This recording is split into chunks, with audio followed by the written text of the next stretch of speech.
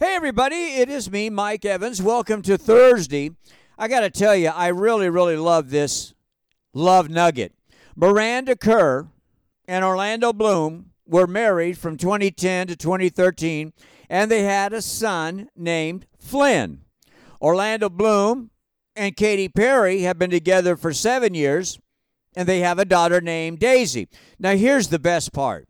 The three adults and the two kids are best friends, socialize together, they even vacation together.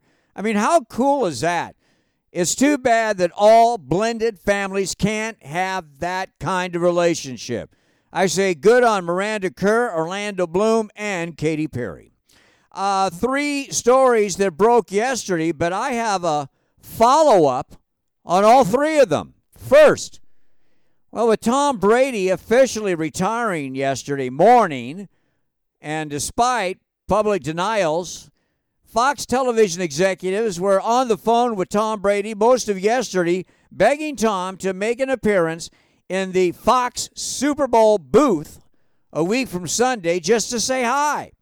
Now, remember that Tom signed a $350 million 10-year contract with Fox Sports. So I wouldn't be all that surprised if Tom did a quick pop-in during Super Bowl. Oh, and a sidebar.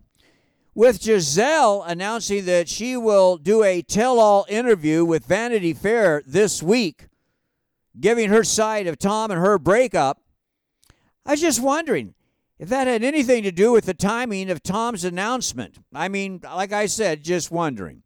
Next, with the sad news that Ozzy Osbourne has announced his retirement from touring due to complications of that spinal injury accident, news that before he announced his retirement yesterday, he talked to one of his best friends, Phil Collins. Phil Collins just did a tour, a short tour date from his wheelchair. Apparently, Phil told Ozzy, the pain, the hassle, it just isn't worth it. By the way, Phil Collins, 72, Ozzy Osbourne, 74. Oh, and Dr. Phil retired from TV yesterday. Dr. Phil says he doesn't know what he's going to do, but he's got to keep working. Well, not really. Dr. Phil is worth $500 million. How did that happen? I tell you what, I had $500 mil. I ain't working another day. Odds and ends.